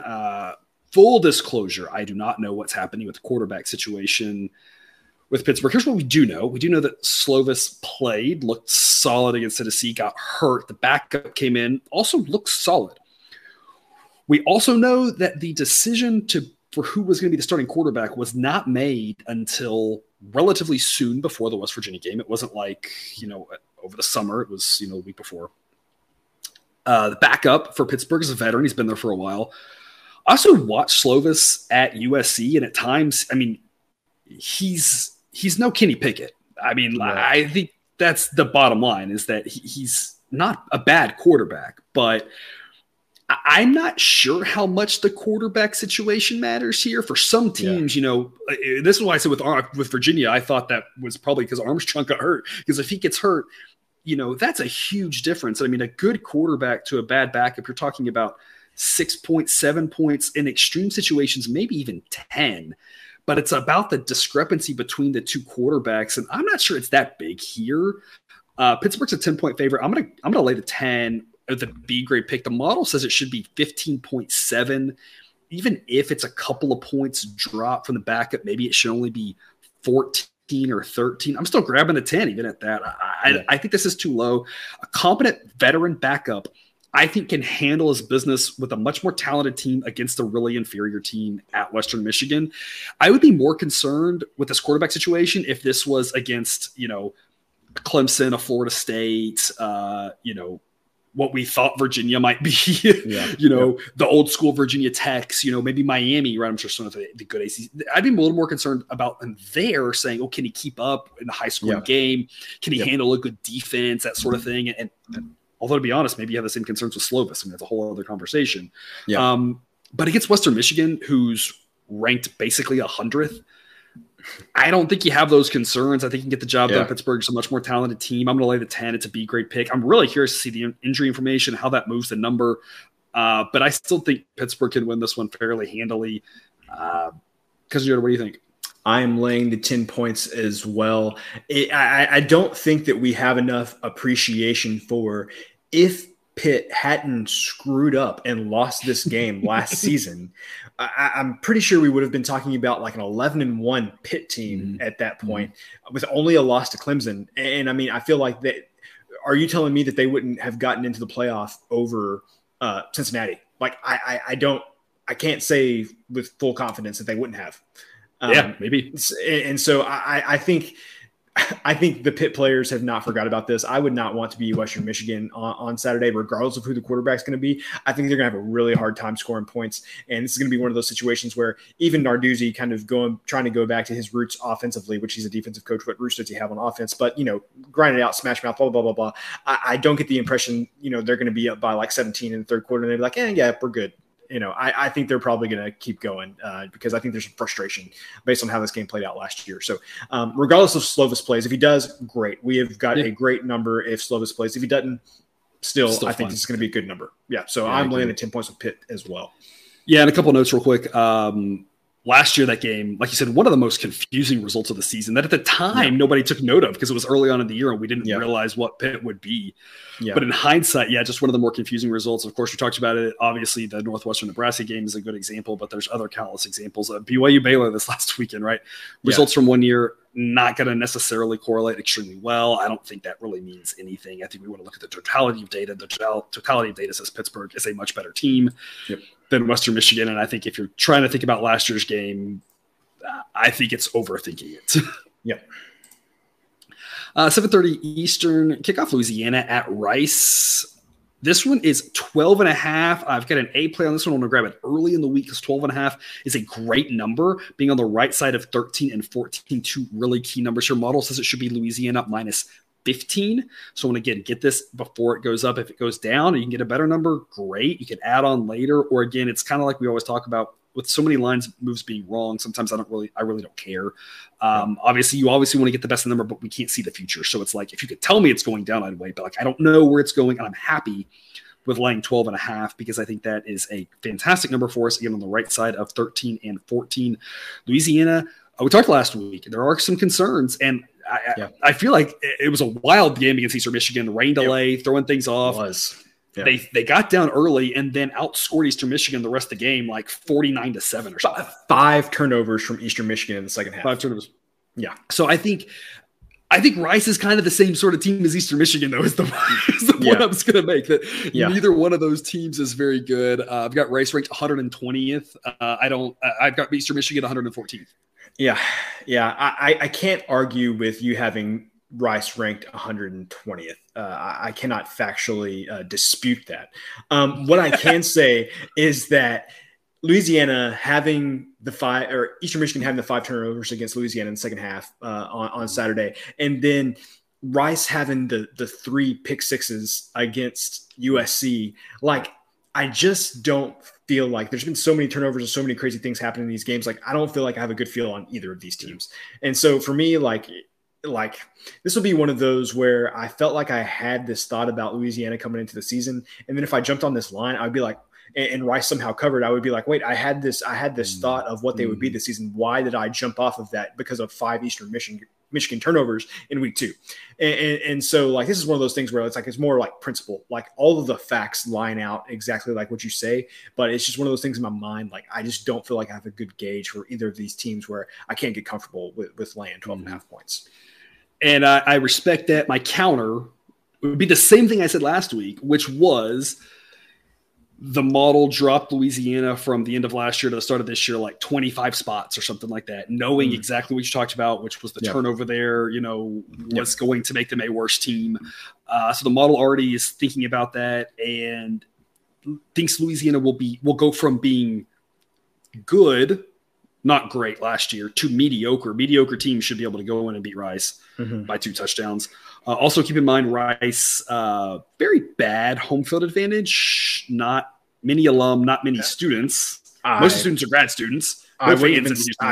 I wouldn't even really say advantage. I would just say they have a home field.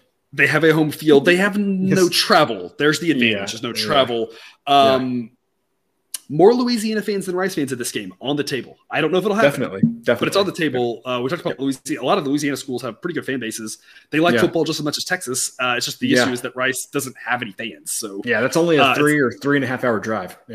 Yeah. So maybe more Louisiana fans there than Rice fans. So not really a home field advantage here. So like I said, I'm laying the 12.5. I'm getting in front of it early. I think people, as the week goes on, will realize Rice is bad. And again, it has very little, if any, home field advantage. And I think this gets up to 14. So I just want to be ahead of the number. And I think 13 to 14 are the two most likely outcomes if you ignore all the turnovers. And if there is something, and I don't know if there is something about Louisiana can force turnovers at a higher rate, which isn't implausible. It's hard to say. It's hard to say with any fact with one. Like, I'm not trying to say they can do it. It's just maybe if Rice turns the ball over more than usual, which actually is probably true because they're not good. Yep. This one could get ugly, just like the Eastern Michigan game did. And I do have to say, I did hear a stat the other day that Rice has had like 4 or 5 quarterbacks leave the game due to injury in like the past 2 seasons. Like they have just had this crazy turnover at the quarterback position.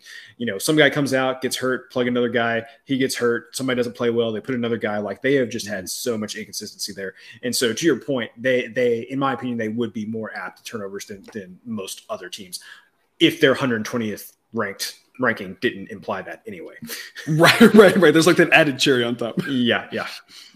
Speaking of bad football teams, UTEP and New Mexico will play at 8 p.m. Eastern. Yes. I'm excited for this game. Look, I watched some of that UTEP New Mexico State game, and it was a football game. I feel like the same thing's happening here. Yeah. Look, UTEP, I just don't think they're that good. We faded them last week, and I'm fading them again this week. I'm grabbing the 3.5 points with New Mexico. I don't know why we're getting 3 points with the home team, and both of these teams are terrible. They're terrible offensively, as you can see with that total of 41. I think they're going to look better defensively because the offenses are so bad. But the model has UTEP 118 and New Mexico 119, if I'm seeing this correctly. So they're both terrible. Why are you giving me a field goal with the home team? I don't understand it at all. It's like UTEP's getting the respect from last year. Last year they were a little bit better. But as we talked about with last year, a little bit of mirage with who they beat. They beat up a ton of teams that were all ranked like in the 120s. They just had a great schedule. Yep. I think they're improved from there was a time when they were in the bottom 5, but I still think they're a bottom 15 team. Yep. It's not a game you have to watch to make the monies, right? We always talk about that, but I just think there's value. I think there's a lot of value here grabbing the 3 with New Mexico. Yeah. I think on the money line, grabbing plus odds, again, these two teams are pretty even. The model says this should be New Mexico -2. So, again, why you're getting either the field goal or the good plus odds when this isn't on a neutral field. UTEP is close to New Mexico. If you're not familiar with geography of New Mexico, I don't blame you. New Mexico State, here's your fun fact for the day, right? Don't say we don't educate you people, right? Some of you don't know this, but New Mexico State is located further east than El Paso is. Yeah. All right. So there's your fun fact for geography of the day. It's separated. What did we talk about last week? Like 40 miles. New Mexico State and UTEP. New Mexico is in Albuquerque. It's not that close. There will be no UTEP fans. There will only be UTEP super faithful and family. There won't be a lot of people in the stands there. So it's not like there will be an influx of I mean, New Mexico will have whatever home field they have, which is, again, they don't travel, that sort of thing. And they will have some fans there. Getting 3 points or plus odds is just really valuable. Again, I'm not saying they for sure win. You never know what's going to happen in a football game. I'm just talking about value-wise. If you play this game 100 times, New Mexico wins probably more than half. So getting a field goal or plus odds makes a lot of sense. A great play for me. Cousin Joe, what do you think? I am also taking the 3 points with New Mexico here. I feel like since I've been on this show, I've been dying for some reason to take New Mexico and haven't found one, but I think I've just found the perfect spot to take the Lobos here. I will say everything that you just said in a slightly different way, and that other way being that UTEP beat New Mexico State by 7. Your model says that New Mexico is about 11 points better than New Mexico State is. New Mexico, 11 points better than New Mexico State is, and New Mexico's playing at home. And so to me, like, this is just says it's 11 points better. They beat New Mexico State by 7. Not good with math, but that would be New Mexico State. New Mexico about 4 points better than UTEP. So it's just that easy for me. These are two really bad teams. I can't believe I'm getting a field goal either way. We will talk about Iowa and Nevada at some point. I guess if we want to torture ourselves, we will talk about that game at some point. This game offensively may give it a run for its money. Iowa, fantastic defense. Yes. But yes, I'm with you. Offensively, these two teams, it's going to be pretty. Like this, under 41 is on the table for me at some point this week. And under 41, something I'm not going to pull the trigger on like early in the week just when lines come out. But like this is one of those where it's 41, but I'm still like. But maybe you should. Maybe you should because it might be 39 by the end of the week. Also, because remember. What was the total in Iowa State to start with? Was it 40.5? And what did I say? Yeah. I said, take the under. I said, go under now, do it. Yeah. And then that went away. And I was like, take the first half under, it's the same thing. Like these two teams stink offensively. Iowa team total under. We talked about the under on the Iowa State game, like every way you possibly could. Yeah. A lot of ways you could make money on that one. Interesting enough, I can't believe we're getting 3 with either team. Model says New Mexico -2. So if you're getting UTEP +3, that would also be fine too, which goes back to the point of these are two terrible teams. Getting a field goal offers a lot of value for that push protection. Just removing those games from the equation and saying UTEP has to win by more than that to lose this bet, like I said, or plus odds because New Mexico is just slightly more likely to win. This is also a game where winning by this is a game where winning by 1 or 2 is really on the table. Because weird things are going to happen with this. Like you could easily see 2 field goals and then that gets weird things, then maybe a third field goal like that. You can easily see overtime and getting bad teams and maybe a bunch of field goals in there and then getting to the third overtime and now somebody wins by 2. Like I'm not saying I'm not calling this a 1 or 2 point game, but like it's more likely than most games because of the offensive ineptitude to finish with a 1 or 2 point differential. So getting 3 is even more valuable. Yes, which I think you hit the nail on the head here. These two teams combined with the total where like, for example, in a Texas State, like FIU game, if you were only getting 3 points, I know those teams weren't equal, but like if you're only getting 3 points in that game, you're expecting a lot more points in that game than you are in this game. And so that just makes the 3 that much more valuable in this situation. 9 p.m. Eastern, Cousin Jared. Okay. We're at the hour and a half mark here. So we got to keep this under 2 hours. So we got 20 minutes. We could talk about this game. We're not, people don't click off. We're not going to talk. We're not going to talk. But my goodness, I have so many things to say. First off, App State didn't play great in that game. They weren't really efficient with the ball. When they had the ball, they just capitalized. They played solid defense. But I mean, App State wasn't really impressive. Of course, A&M wasn't really impressive either. And that's, of course, the downside to that. Going from a high to a low for the Aggie fan base there, right? Starting the game with Bama is human. And ending the game on a loss. I mean, that's got to be a roller coaster ride. Somehow, your Fighting Texas A&M Aggies are 5.5 point favorites. I had an A grade play on Appy State plus 19 last week. I've got an A grade play on Miami this week at plus 5.5. Obviously, I would love 6. I don't know. Maybe you can point out some other situations in this, but check out the options for Patreon here.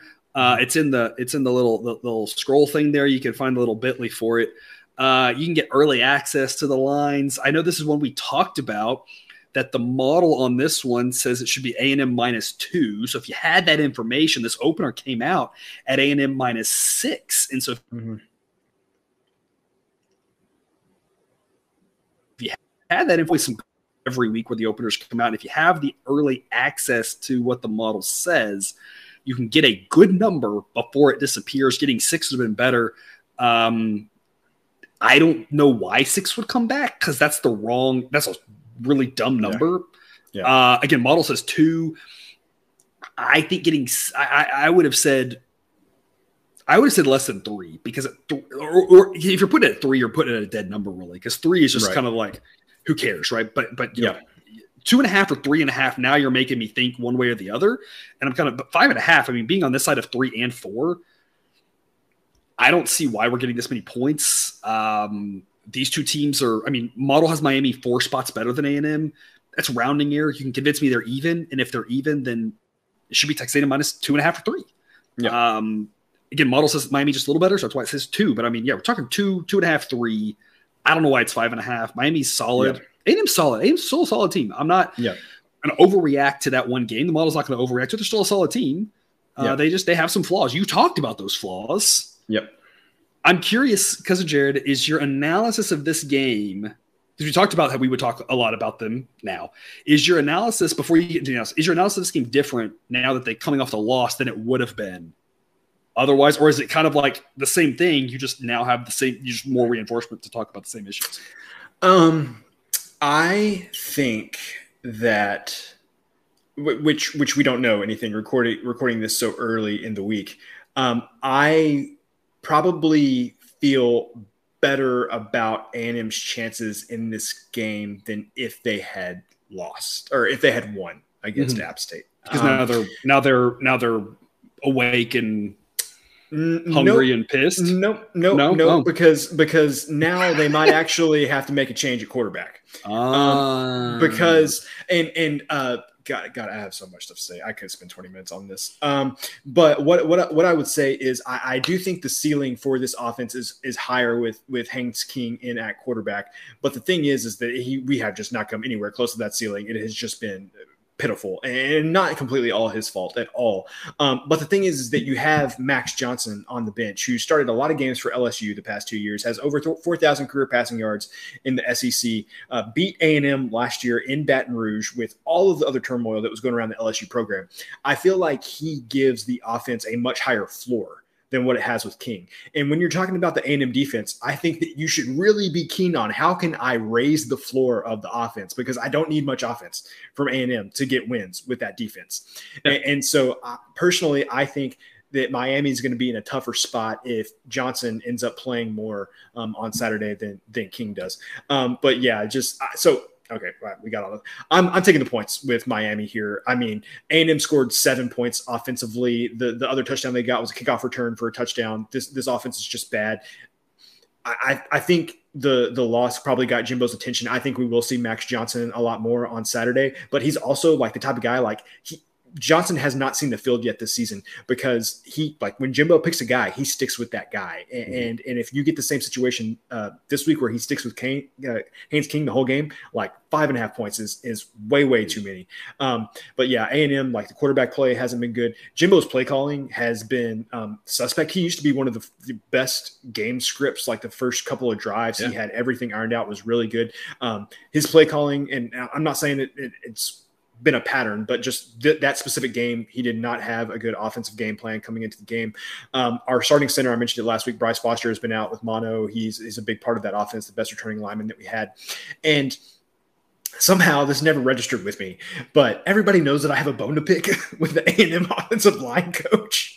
So I don't, I can't believe that I just didn't put 2 and 2 together, but Steve Adazio and I haven't seen eye to eye on a lot of things. And so, yeah, that's right. You dogged him every episode last year. I completely forgot about that. Yeah. I've forgotten about that. Yeah. So because we talked about that at some point when that happened. And I feel like you were like, we're not going to talk about this. I feel like that's why you just blocked it from your brain to be like, oh, I forgot that this really incompetent coach is now prominently involved in my school. Yeah. So, I tried to convince myself that everything was going to be okay. And I don't think it's okay, guys. So anyway, I'm taking the 5.5 points with Miami. This is just way too many points with everything I've seen A&M. I mean, Miami may only score 17 points, but clearly that's all you need against A&M with this offense potentially. So I'm to win, not just cover.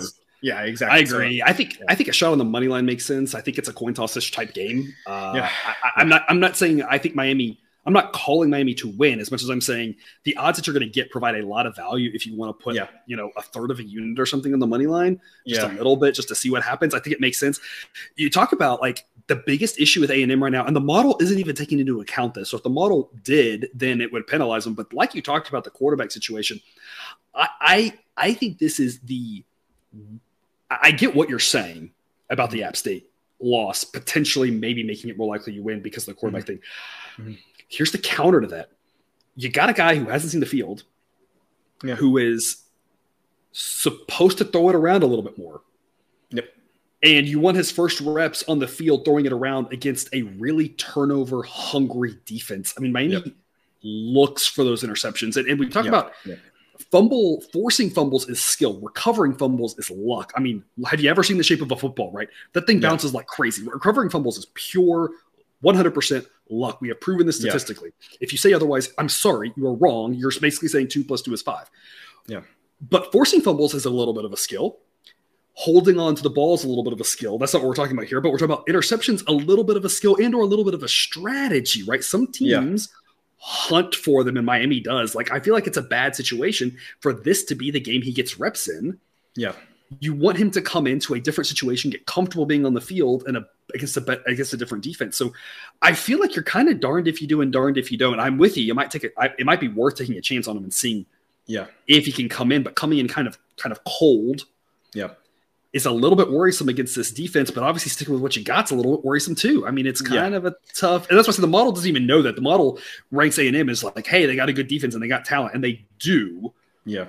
But it's just not coming together offensively for them. Nope. And everybody needs to go look at the box score of this game, because this is like Picasso. If Picasso just had no skills, like numbers, like A&M had 9 first downs, 186 total yards, 97 yards passing, 89 yards rushing, 2 turnovers. Only had the ball for 18 minutes the entire game. App State had the ball for 41 and a half minutes. They only managed 300 yards of offense. That's why I said App State didn't play great. Like, it's not like they just having the ball that long. They should have had more yards. Okay. Personally, it's good A&M defense, right? I mean, they attempted 30 passes, attempted 52 rushing yards. Okay. So, I mean, logically, this is easy math here. We use the professor here uses some advanced statistics sometimes, but if you're running the ball, how many yards per carry would you like to have if you were just going to run it down a team's throat? At least 4. 3.5 yards per rush. I'm not good with the math, but I'm pretty sure that basically comes out to 10. That works. I mean, I want 4, but yeah, they had the perfect game plan. I didn't realize decimals were on the table. Yeah, they had the perfect game plan. They knew that A&M wasn't going to score, and they just ran it down A&M's throats, and they were happy to get 2, 3, 4 yards every play. And that A&M defense on the field for 40 minutes was gassed at the end of the game. It was a really good game plan. Anyway, we'll stop talking about this. Take the points, Miami people. One more thing to say, and I hate tooting our own horn. Mm-hmm. I really do. But I am always saying, take what you like, viewer, and leave the rest. If you don't agree, that's fine. Leave it. If you don't agree, I don't want you to back or whatever. But we have a lot of good information here and a lot of good discussion, things to think on. And I just want to point out, I begged y'all to take App State and the under. Yeah. In that one. And the reason why is we talked about App State being a team that's going to kind of play with you. They aren't skilled enough necessarily to dominate the style of game. They played in a fast game with North Carolina because they were like, oh, we can score. Oh, you're going to let us score? We'll score. Mm-hmm. And they did that. And then against A&M, we talked about that was a game that both teams wanted to grind it out. And so that matters. And we saw, I mean, it played out exactly like we thought it would, with the exception of maybe we thought A&M would be on the right side of the low scoring victory. But I mean, no one on this show thought A&M was going to win by 20. Yep. And we were just saying it's going to be a grinded up game to App State. Like when they saw A&M's game plan, it was, oh boy, we can do this. Yeah. And you got to be thinking about these things. So, I don't know what the total on this one. Miami's a little bit of a different story than App State. So I don't think it's quite as simple as just take the under in this one. I think 48 is probably a pretty good number. Yeah. But yeah, we're all taking the points here with Miami. Yeah, we're all taking the points, and I would definitely look towards the under, because I feel like Cristobal is a great recruiter, but everybody at all of his stops would tell you, is he like that great of a game day tactician, really? So I still trust A&M's defense in this game. I don't see this being high scoring at all. If Johnson plays, you could talk me into this game being 28-20 one way or the other, and I wouldn't be surprised. But still, 48 seems like too many points based on what we know today as of this recording, Sunday night. 48, I would still take the under there. Right. And that's, again, something we may update, look into more stuff later, and maybe we'll talk more about this later in the week, the total. I think, sidewise, I think we've said everything we're going to say is a lot of points, take the points. Yep. One last game to wrap us up on this episode. Again, we'll cover every game this week, including Iowa and Nevada. I know y'all are really looking forward to us discussing that thing. As it's called a football game. Yeah. Anytime I was involved. But one more that we're going to talk about here today. 10 p.m. Eastern start, San Diego State at Utah. My analysis on this one's pretty simple. You've heard me say it a lot through the course of this episode. I try to get favorites earlier in the week, especially when the model says the number should be bigger. Sometimes the model says take favorites. Sometimes it takes dogs. To me, that's what you're looking for. A model that says only take one or the other, to me, just you need to go back to the drawing board. This one, it says the number isn't big enough. It says it should be Utah minus 23. I'm going to grab 21 at minus 105. I think it's a great play. I'd love 20. I don't want to get greedy because I'm more afraid of this number, and I never know where the number's going to go. Like about Georgia Southern being just a prime example of that, where I was like, this is way too many points, and then there were more. So I never know. But as much as I'd love 20 or 19 and a half, say, just in case, the one on 20, I'm perfectly happy laying 21 because I'm more thinking that this should be out to 24 more than 20. So I'm going to grab it earlier in the week. I think Utah runs all over San Diego State. I'm excited to get back on Utah. We loved Utah. They made us a ton of money last year at the end of the year when we recognized the quarterback change, the strengths of that team. San Diego State also all of a sudden, like, whoa. I mean, it's hard to remember such a fall from grace for a team. Yeah. Also, take note, model still has Utah ranked 10th. Utah's still a good football team. I faded Utah in week 1. I said they were getting a little too much respect. Florida at home was a good enough team. It's been fun, right? Yep. I took Florida against Utah, then faded Florida against Kentucky. So you got it. And it's not like I'm zigging and zagging, flipping a coin, right? This is just trusting the model here. Mostly gone well for us at a lot of these big games. Like I said, I think Utah, really good team. And San Diego State, all of a sudden, really not. Just a crazy fall from grace. I think Utah kicks the crap out of them here and makes it a boring late Saturday night. Cousin Jared, what is your take on this one? I think that I think Utah is basically what San Diego State wants to be, but the thing is they're not. And so it's not going to go good for you. Like, because, San Diego State strengths are Utah's strengths. They're just way better at them than San Diego State is. So, by a lot. So I don't see this going well for San Diego State. Utah, I don't know who they played on Saturday. Whoever the team was did not stand a chance. Southern Utah. Oh, our favorite Southern Utah Thunderbirds. If this were college basketball, I'd tell you to take the over. But my gosh, 73-7. 73-7 for Utah. So I think there was some anger taken out from that Florida game. I don't like nothing about this for San Diego State. Going on the road to Rice-Eccles Stadium there in Salt Lake City, it's not going to go well for them. So I don't have a play on this game, but I would be shocked if San Diego State keeps this close. Yeah.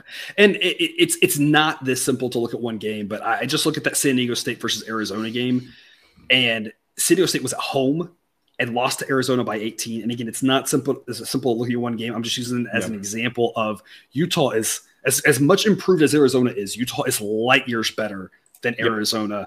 And you flip home road. So, I mean, if you flip 18, give 2.5 points for each home, now you're talking about that. And it's not this simple. I know, I'm telling you, right, but just a quick little math exercise. That would have been Arizona by 23 in Arizona. Now you're playing Utah. Utah's got a bigger home field, altitude, big fan base. Maybe let's make that 24. Oh, and Utah's probably 10 points, 14 points better. I mean, not that simple, but I mean, I saw that San Diego State game. I had a play on San Diego State in that game, and they weren't in it at all. It wasn't a fluke. It was from the start. They got their tail whooped, and San Diego State came into this season from last season and from some solid seasons they had before as a solid Mountain West Conference team that could absolutely hang in there with the bottom Power 5 teams. And all of a sudden, if that was who they're going to be this year, they should have at least been competent against Arizona. They didn't have to win, but at least hang in there. They got down early and looked pitiful in that game at home.